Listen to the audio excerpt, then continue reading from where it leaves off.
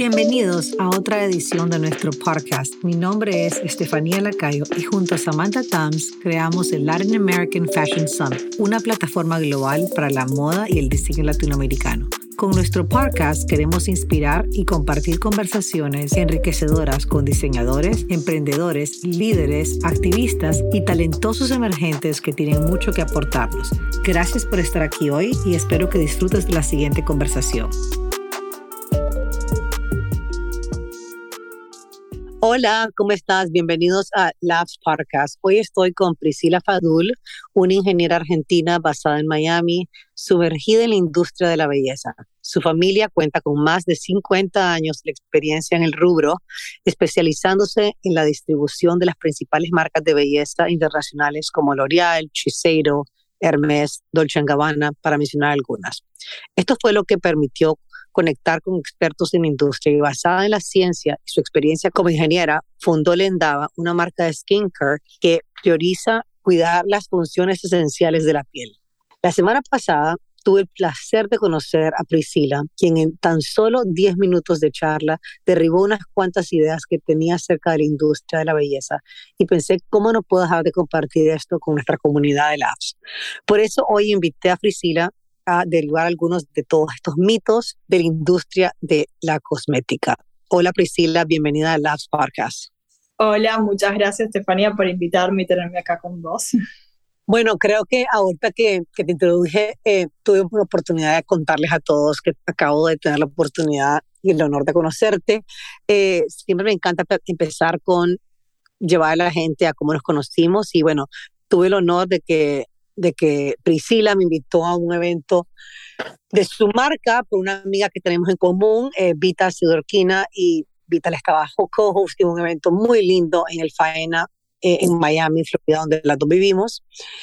Y fue súper lindo porque en realidad yo siempre he creído que sé bastante de lo que es el mundo de cosméticos, no tanto el tema de belleza, de beauty, pero más como el tema de skincare, porque desde una temprana edad es algo como que mi mamá siempre me lo inculcó y es algo que me ha encantado muchísimo y es algo que me cuido mucho la piel y trato de siempre estar en realidad tratando de empaparme en cosas innovadoras que están saliendo y al escucharte hablar me di cuenta que bueno, que no tenía ni idea de nada y que en esta industria hay tantos mitos, pero bueno, antes de que nos cuentes de todos estos mitos y todo lo que me enseñaste a mí, me encantaría que nos cuentes un poco sobre Lendava, la extraordinaria marca que he tenido la oportunidad de estar usándola y me ha encantado. ¿Cuándo la creaste? ¿Cómo fue la visión? ¿Cuál fue la filosofía de crear esta marca? Sí, por supuesto. Bueno, muchas gracias por toda la introducción, y un placer haberte conocido, la verdad. Pero bueno, la verdad es que como mencionaste, yo durante muchos años trabajé en el negocio familiar y tuve el beneficio de ir a eventos de lanzamientos de marca, entrenamientos sobre nuevos productos, ferias, organicé eventos y también me pude conectar con distintos expertos de la industria. Y la verdad es que entendí que la industria del cuidado de la piel se basa muchas veces en la tendencia, en lo novedoso, y hay tantas marcas produciendo y lanzando constantemente nuevos productos sin regulación, tantos claims diferentes, que el consumidor termina totalmente confundido en cuanto al cuidado de la piel. Y la realidad es que muchos de los mitos que nosotros creemos verdad se inventaron hace varios años en acciones de publicidad, pero no están realmente justificados por la ciencia. Las marcas tradicionales de cuidado de la piel, especialmente las líderes, se enfocan sobre la textura en vez de la calidad de los ingredientes. A veces que un producto sea clean no necesariamente significa que es clean. Así que, bueno, yo siendo ingeniera, por otro lado, la verdad es que busco la eficiencia en todos los aspectos de mi vida y honestamente quería hacer que el cuidado de la piel fuera un proceso más fácil y también más placentero y más eficiente. Así que luego de varios años de trabajar con la familia, creé Lendava justamente para poder ofrecer solo aquellos productos que realmente le agregan valor a la piel y así hacer de la rutina más simple y más eficiente. ¿Y cuándo creas Lendava? Lendava fue creada, o sea, sé que acabas de tener, sos recientemente mamá, ¿qué estabas haciendo antes? ¿Cuándo fue creada? ¿Cómo fue ese proceso? Bueno, Y largo, porque justamente yo cuando me recibo empiezo a trabajar con mi familia y ahí, bueno, como dije, después de trabajar en distintos aspectos de la industria, desde marketing, lanzamiento de eventos, formulación de productos, manejo de tiendas, un poco de todo, porque también quería aprender. A mí siempre me llamó la atención la formulación. Yo hablo el lenguaje de los ingredientes. Soy nerd en ese sentido, eso fue siempre lo que más me apasionó. Yo probé casi todos los productos que mi familia distribuía o representaba, justamente creyendo como la gran mayoría de nosotras que más producto, mayor precio es mejor para la piel, y luego de varios años me fui dando cuenta que no, y los 2 primeros productos de Lendava con los cuales lancé, yo estuve 2 años para formularlos, justamente juntándome con químicos, aprendiendo, ellos por supuesto que me guiaron en la formulación, y lo hice un poco también para poder resolver un problema que tenía yo y que mucha gente que me conocía y sabía mi pasión por el cuidado de la piel me preguntaba, ¿cuál es un producto que realmente le agregue valor a la piel? Si no tengo tanto tiempo, si no quiero una rutina de 10 pasos, recomendame un producto que tenga todo lo que mi piel necesite para el cuidado diario. Y eso es justamente lo que quisimos formular con mi grupo de químicos. Así que así surge Lendava, después de 2 años de trabajo para hacer 2 cremas que reemplazaran una rutina completa de cuidado de la piel. ¿Y estos fueron qué productos con los que lanzaste? ¿Qué productos fueron estos? Yo lancé con 2 cremas, lancé con 2 cremas de cara, una de día y una de noche, que justamente lo que hacen es reemplazar serums, moisturizer, aceites y crema de ojos, porque también se pueden usar perfectamente como crema de ojos, después vamos a hablar más sobre ese tema. Y esto fue el año pasado. Y hace un mes, que es cuando nos conocimos, que hice el evento, fue para celebrar el lanzamiento de 4 nuevos productos que tienen también el mismo objetivo, reemplazar varios pasos en la rutina del cuidado de la piel. ¿Esto significa, Priscila, que todos estos mitos sobre, bueno, ¿cómo decir? Por lo menos en mi caso, no sé, los que nos están escuchando, mi proceso es bastante largo, o sea, me lavo la cara, mañana y noche me pongo toner, después del toner en la mañana me pongo vitamina C, si es en la noche es el serum, si es en la mañana pongo vitamina C, después me pongo serum, después me pongo el eye cream, después me pongo el face cream, después me pongo el face oil encima a donde lo hago con el washa, y después me pongo el SPF. O sea, te acabo de dar 1000 procesos. Muy bien. Pero, entonces, esta crema, el cream que tú creaste, ¿verdad? Ahí lleva lo que es el toner, el serum, el SPF y el cream. Sí, no. Para responder tu pregunta correctamente, 2 cosas. Primero, que no importa tanto la cantidad de productos, porque eso depende de cada persona y está perfecto usar 10 cremas como usar una, siempre y cuando los ingredientes dentro de esa cantidad de cremas que uses sean beneficiosos para la piel. Uno puede usar 20 productos y todos los productos ser increíbles y tener ingredientes totalmente beneficiosos para la piel y está perfecto. O puedes usar un producto que tenga todos los ingredientes que la piel necesita para el cuidado diario y también está perfecto. El problema es lo que yo siempre digo, es que cuanto mayor uso de productos, más riesgo de encontrarse con ingredientes que irritan la piel. Pero si esos 10 productos que usas son correctos, es totalmente beneficioso igualmente. La realidad es que la ciencia ya identificó qué ingredientes son beneficiosos para la piel y cuáles causan irritación, inflamación y otros daños. Entonces, mi frase siempre es: el cuidado de la piel no tiene que ser complicado, lo importante es la calidad de la fórmula. Y una buena fórmula puede estar en una rutina de 10 pasos como una rutina de 3 pasos o de 1 paso. Respondiendo a tu pregunta, el día que nos... Sí. No, perdón que te he interrumpido. El día que nos conocimos, tú dijiste algo sobre que me pareció muy interesante, que es algo que tenemos que buscar en el packing que es igual, exacto como cuando compramos algo de comida, que es si estás buscando retinol, platícame un poco sobre eso. Sí, yo mencioné el angel dusting, es el término en inglés que mencionás, que es como dije, lo importante es el label, es la fórmula, y hay que saber identificarla. Yo entiendo que el promedio del consumidor no la sabe identificar, entonces yo siempre enseño un truquito, que es buscar los preservantes más conocidos, que generalmente son los parabenos, o el fenoxetanol, o sodium benzoate, son los 3 que más se usan en la industria, porque esos preservantes generalmente están en una concentración del 1%. Entonces, si el ingrediente que uno está buscando, como vos dijiste, retinol, que igual justamente el retinol es una excepción porque se usa entre un 1 y un 2%, pero bueno, igualmente, las marcas generalmente cuando ofrecen un producto hacen un claim sobre el ingrediente activo que ellos están intentando promocionar como el ingrediente más importante de ese producto.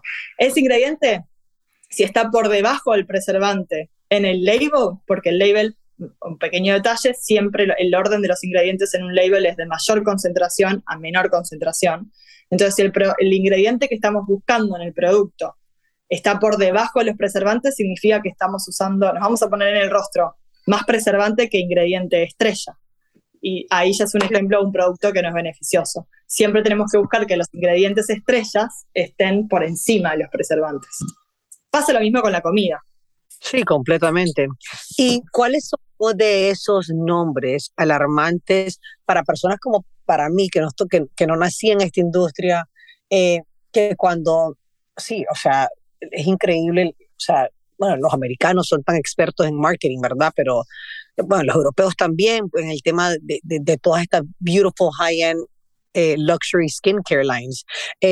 ¿Cuáles son algunos de esos ingredientes de que deberíamos de nosotros como saber que no son buenos, como stay away from? Bueno, es una muy buena pregunta. Bueno, la verdad es que yo no soy tan fanática de ya decir no uses ese producto porque tiene un ingrediente que no es clean. Me parece que la fórmula se tiene que ver más en una situación general, no porque tenga un ingrediente no clean, vamos a descartar un buen producto, pero sí, los ingredientes que intentamos evitar son los parabenos, los PEG, las siliconas, todo lo que es fragancia, que las siliconas y la fragancia, por ejemplo, son ingredientes que se usan para mejorar la experiencia del consumidor y la textura de la crema, pero no le agregan ningún tipo de valor a la piel. Entonces, una persona que quiere priorizar la salud de la piel y recibir los ingredientes que realmente van a mejorar la piel y priorizan eso sobre la experiencia de ponerse una crema con olor y textura, etcétera, tendrían que descartar esos ingredientes, entre otros. En tu caso, ¿cuál es tu proceso de que haces en las mañanas y en las noches? ¿Cómo es tu proceso? Bueno, justamente yo, Lendava, como tiene un approach minimalista al cuidado de la piel, yo también busco el minimalismo en todos los aspectos de mi vida, y yo honestamente, yo no me limpio la cara a la mañana, uso Good Morning Face Cream y después me pongo protector solar si voy a ir al aire libre. También yo le lancé una crema de manos con protector solar, así que yo me lo pongo todos los días antes de manejar, porque cuando uno maneja recibe los rayos directamente del sol, en las manos sobre todo, y no se da cuenta. ¿Hay algún mito en eso, en la razón de no lavarte la cara tú en la mañana? No, es una cuestión de preferencia, después podemos hablar más al respecto, pero la verdad es que yo creo que el uso excesivo del limpiador es nocivo para la piel porque desbalancea la barrera de la piel, y si uno se limpia bien el rostro de noche, se quita correctamente todo el maquillaje, todo el protector solar, y luego se pone una crema de noche que es beneficiosa para la piel, que no tiene ningún ingrediente oclusivo o irritante, no hace falta usar limpieza a la mañana. Sí me limpio con agua tibia, pero no uso jabón, o sea, no uso ningún producto de limpieza que tenga sulfate, que es como el jabón, lo que remueve la suciedad. Mira, otro mito que es algo que sí, ya lo había escuchado yo antes, es el mito del SPF, ¿verdad? Que, sí, un SPF de 100 es mucho mejor que un SPF de 30. Platícanos de ese mito que creo que cada día la gente lo está empezando a saber más, pero que platícame un poco sobre cuál es el número adecuado, también en el mundo de SPF, qué son las cosas que tenemos que estar buscando, porque cada día me doy cuenta que hay tantos productos e ingredientes que van incluidos en los SPFs que hoy en día se venden, y los muy populares que venden en las farmacias globales, que están totalmente lentas a cáncer. Entonces, un poco sobre el mito del SPF, de hasta cuál es el número adecuado, y Y de estos ingredientes, cada día uno escuchando que no uses estos tipos de SPF porque son muy malos. Eh, sí, es mi Correcto. pregunta. Sí, como dijiste, hay muchos mitos y muchos distintos tipos de SPF, correcta, es verdad. Pero bueno, para hacer una explicación lo más simple posible, el SPF es totalmente necesario porque nos cuida del sol, de eso no hay ninguna duda. Hay dos tipos de SPF, está el mineral, que usa ingredientes que te forman como una cubierta en la piel y por tanto no dejan pasar los rayos solares. Y después está otro tipo de SPF que es el químico, que utiliza químicos en los cuales se absorben los rayos del sol, pero con un proceso químico se vuelven como a desechar de la piel, no sé cómo explicarlo. En el químico uno está absorbiendo los ingredientes químicos, en el físico no se absorben los ingredientes. Por lo tanto, la verdad es que el físico, el protector solar físico, que es el mineral, es mucho más saludable para la piel que el protector solar químico. La desventaja del protector solar mineral es que te deja una cubierta blanca. Entonces, vos probablemente muchos hayan escuchado, ay, no me gusta este protector solar porque me deja blanca la piel. Eso es justamente un protector solar mineral. Como vos no estás absorbiendo el producto y los ingredientes, se te queda esa cubierta blanca que no es tan agradable a la vista, pero es mucho más saludable para la piel que el químico, que se absorbe mucho mejor, pero estás absorbiendo más químicos. Con respecto al grado de SPF, cuanto más alto, más protección, pero ahí es donde juega el marketing, porque un protector solar de 30 te protege contra 97% de los rayos solares, mientras que un protector solar 50 te protege contra un 98% de los rayos solares. Y no hay ningún protector solar que te proteja sobre el 100% de los rayos solares. Por lo tanto, SPF 30 es más que suficiente, es el más eficiente, de hecho, y la verdad que cualquier cosa más arriba es una forma de absorber más químicos, en definitiva, no es necesario. Cuando me dices mineral, cuando una persona anda buscando un SPF, digamos en un CVS, si vives aquí en los Estados Unidos o en un Dwayne Reed, en una farmacia, o sea, dice SPF mineral, o sea, ¿cómo uno puede identificar? Correcto, sí, va a decir mineral, sí. Uno tiene que buscar en el label que diga Mineral SPF. Y también otra cosa que hay que prestar atención es que diga Broad Spectrum Mineral SPF, porque Broad Spectrum implica que protege contra los dos tipos de rayos solares. Hay dos tipos de rayos solares, UVA y UVB, y el nivel de protección solar solo protege contra el UVB. Pero el rayo UVA es el que causa más daño y más envejecimiento interno de la piel, y el protector solar tiene que decir en el label Broad Spectrum para que te proteja de ambos rayos solares. Conclusión, busquen protectores solares que digan Broad Spectrum, Mineral, SPF, y 30 es más que suficiente. No necesitan más no es que está mal, pero como digo, el más eficiente de todos es el 30. Lo máximo. ¿Tú qué SPF usas para tu hijo? Hijos, bueno, el mío, por supuesto, que sé que está formulado con buenos ingredientes, pero es Broad Spectrum, Mineral SPF 30. Y funciona perfectamente para niños pequeños. Por supuesto. Ese es otro, me encantaría preguntarte, el tema de esto, del tema de, no, para los niños se tiene que ocupar otro tipo de SPF. Me estás ahorita diciendo que tus hijos usan el SPF tuyo. Exacto, es otro mito muy frecuente en la industria. Para generalizar, productos que son específicos para niños pueden ser buenísimos como pueden ser malísimos. No te garantizan nada. La realidad, de nuevo, es la fórmula es lo que importa. Y una buena fórmula no irrita, tiene ingredientes beneficiosos, no tiene ingredientes oclusivos y no va a inflamar la piel. Una buena fórmula beneficia a todo el mundo. Toda edad, género, tipo de piel, todos. Es como una buena ensalada. La puede comer un niño chiquito o un adulto más grande. Cuando el producto es bueno, va a beneficiar a todo el mundo. ¿Cuál es tu observación sobre eye cream? Eye cream, bueno, es otro de los pasos que no son necesarios. Yo sé que va en contra de muchas marcas esto, pero la realidad es que no hay un ingrediente específico para el área de los ojos. Cuando se trata de fomentar el colágeno, hidratar la piel, balancear la piel, los ingredientes son los mismos tanto en el rostro como en el área del ojo. Un ingrediente beneficioso va a beneficiar todo tipo de piel y cualquier área de la piel. Yo sé que está el típico mito, ¿qué pasa con generalmente la crema de ojos está específicamente formulada para la piel sensible alrededor del ojo. Bueno, mi respuesta es, eso significa que la piel alrededor del ojo tiene que recibir todos los buenos ingredientes que no sensibilizan la piel y el resto del rostro puede recibir ingredientes oclusivos que irritan la piel. No, la realidad es que una buena crema debería beneficiar tanto el área de los ojos como el resto del rostro. Y cuando el producto... Y también en otras partes del cuerpo puedo perfectamente ponerme, como decir, en el caso de tu crema, de Lendava, el J que tengo, perfectamente me la puedo poner en todo lo que es chest, cuello y mano, ¿o no? Totalmente.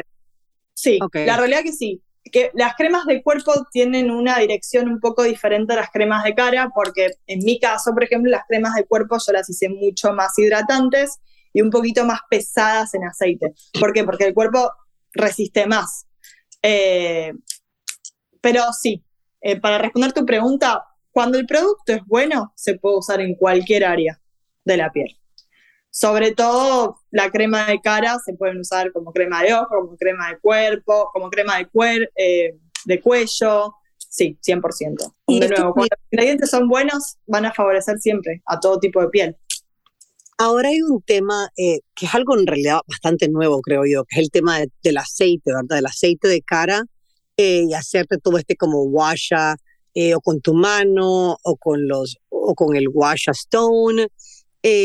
¿Cuál es qué es lo que tú opinas sobre todo lo que es esto que es algo nuevo en realidad? O sea, hace 10 años nunca escuchabas esto de los face oils como tu último paso.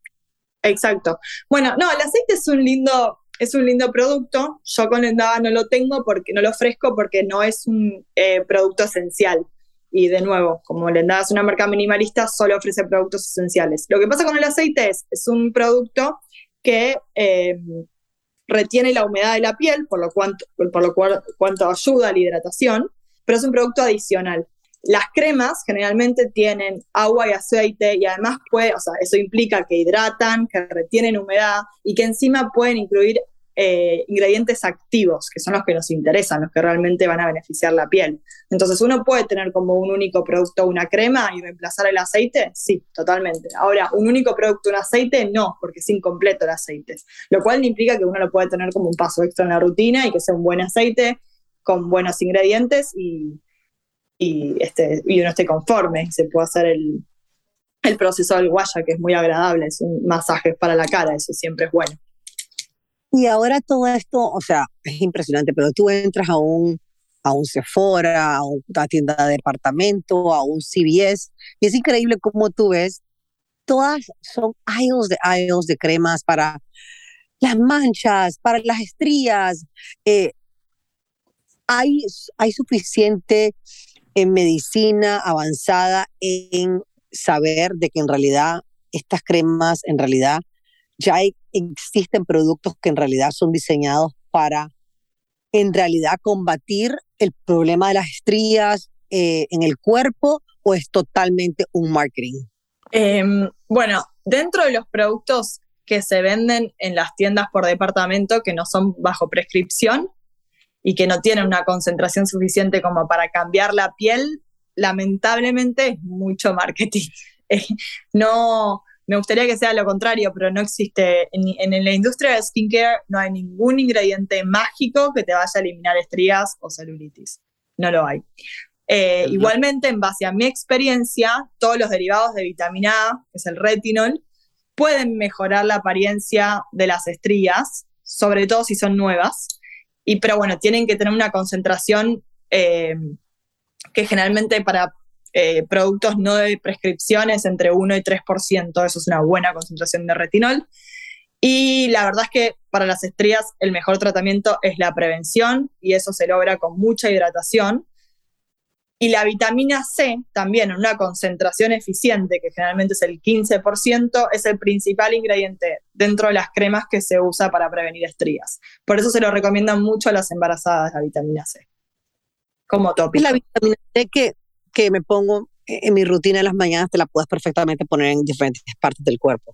100%, de nuevo.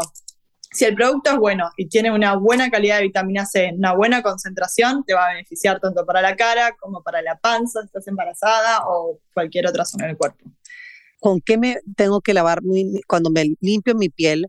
Me la limpio con agua que esté al tiempo, fría, tibia. ¿Qué es lo mejor para la piel? No sé bien cómo responder esa pregunta, pero imagino que es independiente, porque si no ya no hubiéramos enterado de alguna forma mejor que la otra. Así que yo creo que no debe afectar mucho el resultado. Otra cosa que veo siempre como influencers o celebridades, que bueno, ahora hay tantas celebridades que han sacado su producto de belleza, ¿verdad? De skincare o de makeup, que veo que muchas se lavan, o sea, como decir, yo siempre me he lavado mi piel, me pongo el jabón en mis manos, me lo restego en la cara y después agua, y después me la seco, ¿verdad? Pero veo de repente a todas estas celebridades, no sé si es como para que se vea más bonito, que ponen el jabón en una toalla y se lavan la cara con una toalla. ¿Hay alguna razón que hacen eso? ¿O es mejor o totalmente simplemente una payasada? Lamento decirlo, pero es tendencia. Yo creo que es independiente. Lo importante es ser gentil con el rostro. O sea, obviamente uno tiene que tratar el rostro en forma delicada. Si uno quiere limpiarse con los dedos, con una toalla, o inclusive nosotros ahora lanzamos unos como reusable cotton pads, como unos algodoncitos de algodón reutilizables, que también justamente para limpiar con mayor gentileza, todo funciona. Lo importante es tratar la piel de forma gentil. Otra cosa, toner. También creo que es un tema en el cual hay miles de mitos. Sí, el toner es uno de los mitos que generalmente es muy tradicional, la rutina que es limpieza, toner y luego hidratación.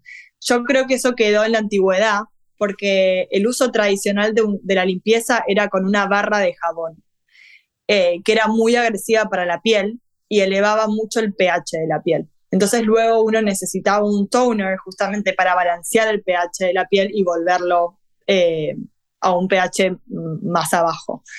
Pero hoy en día la realidad es que hay un montón de limpiadores en la industria que son mucho más saludables, que tienen el pH de la piel y por lo tanto ya no se necesita más el toner. Honestamente, el toner no genera ningún tipo de beneficio para la piel en términos generales y muchos encima contienen alcohol, que baja mucho el pH de la piel y es nocivo para la piel. Por eso creo que si uno tiene un limpiador que es saludable, con buen pH y gentil, no se necesita toner. Una última pregunta de todos estos mitos, porque amo esta conversación, es el tema de mantener productos en la refrigeradora. Sí, eso yo sé que está muy de moda. Es todo el efecto es una mejor experiencia y una mejor sensación ante un producto que es más frío, ¿no? Porque generalmente la crema se enfría. Pero en cuanto a resultados es exactamente lo mismo, porque el producto, una vez que aprueba todos los testings necesarios que se llevan a cabo para determinar que un producto va a poder mantenerse un cierto tiempo, ya es lo mismo. O sea, el mantener el producto en la heladera no va a cambiar nada. Solo vas a tener una crema que va a estar más fría y creo que eso es más agradable para la experiencia. Seguro que yo la gente de marketing como que crearon cosas como para mí. O sea, yo llevo con una refrigeradora en mi closet por años. O sea, te lo juro que yo soy como que la perfecta candidata para irme a venderme todo. Otra cosita. No es la culpa del marketing, no es la culpa del consumidor. Por eso la verdad que mi objetivo es empoderar a las mujeres y a los hombres para educarlos y que puedan comprar de forma más inteligente, porque de nuevo no es la culpa del consumidor, es la culpa del marketing, que es constantemente generando nuevas tendencias que logran buenas experiencias seguro, porque yo también disfruto de ponerme la crema fría en el rostro, pero en cuanto al beneficio a la piel es el mismo. Sí, total. Es increíble cuántos mitos hay, cuánto nos venden y cuánto en realidad uno lo puede hacer por menos. A mí me ha fascinado tu producto, pero también me ha encantado conocerte porque es increíble a una edad tan joven todo lo que has podido hacer. Me parece, o sea, es increíble. De veras que cada vez que platico contigo me inspiras muchísimo porque sos tan joven y es increíble lo que has podido lograr en tan poco tiempo. Muchas gracias. Igualmente, opino lo mismo sobre vos. La verdad que admiro mucho Labs. Así que un gran, gran trabajo. Un placer ser parte del proyecto. Siempre finalizamos cada podcast con una pregunta igual para todo el mundo, que es, en inglés le dicen, what is your why? Que es, ¿cuál es tu misión? ¿Qué es lo que te mueve? ¿Por qué haces lo que haces? ¿Cuál es el tuyo? Bueno, muy buena pregunta. La verdad que, como dije, yo quiero empoderar al consumidor con conocimiento para que puedan tomar sabias decisiones y también invitarlos a que consuman menos, con mayor calidad y mayor conciencia, porque la piel funciona por sí misma. Así que uno tiene que comprar y usar los productos que van a apoyar el funcionamiento natural de la piel. Eso es lo más saludable.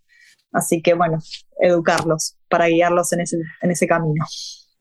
Bueno, ya saben, a todos los que nos acompañaron hoy, porfa, métanse. ¿Tu website es lendava.com o es Lendavaskin.com. Sí, muchas gracias.